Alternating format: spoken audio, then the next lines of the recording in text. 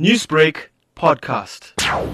Adam Catzavelos appeared in the Randburg Magistrates court for two separate cases. The first one was in relation to the EFF laying criminal charges of criminal injuria against him. And we did hear today that his defense will be submitting representations to the National Director of Public Prosecutions to have that charge against him dropped. And this follows the decision by the Gauteng Director of Public Prosecutions to go ahead with the case. And what about his appearance at the Equality Court? We came to the Equality Court, which is sitting in the Randburg Magistrates Court as well.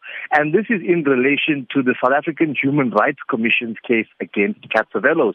So initially, the commission wanted Catzavelos to pay a fine of 200,000 rand for the racial slurs that he made on that Greek beach in August 2018. And now we do know that they have come to an agreement where he will be paying a total of 150,000 rand to charity.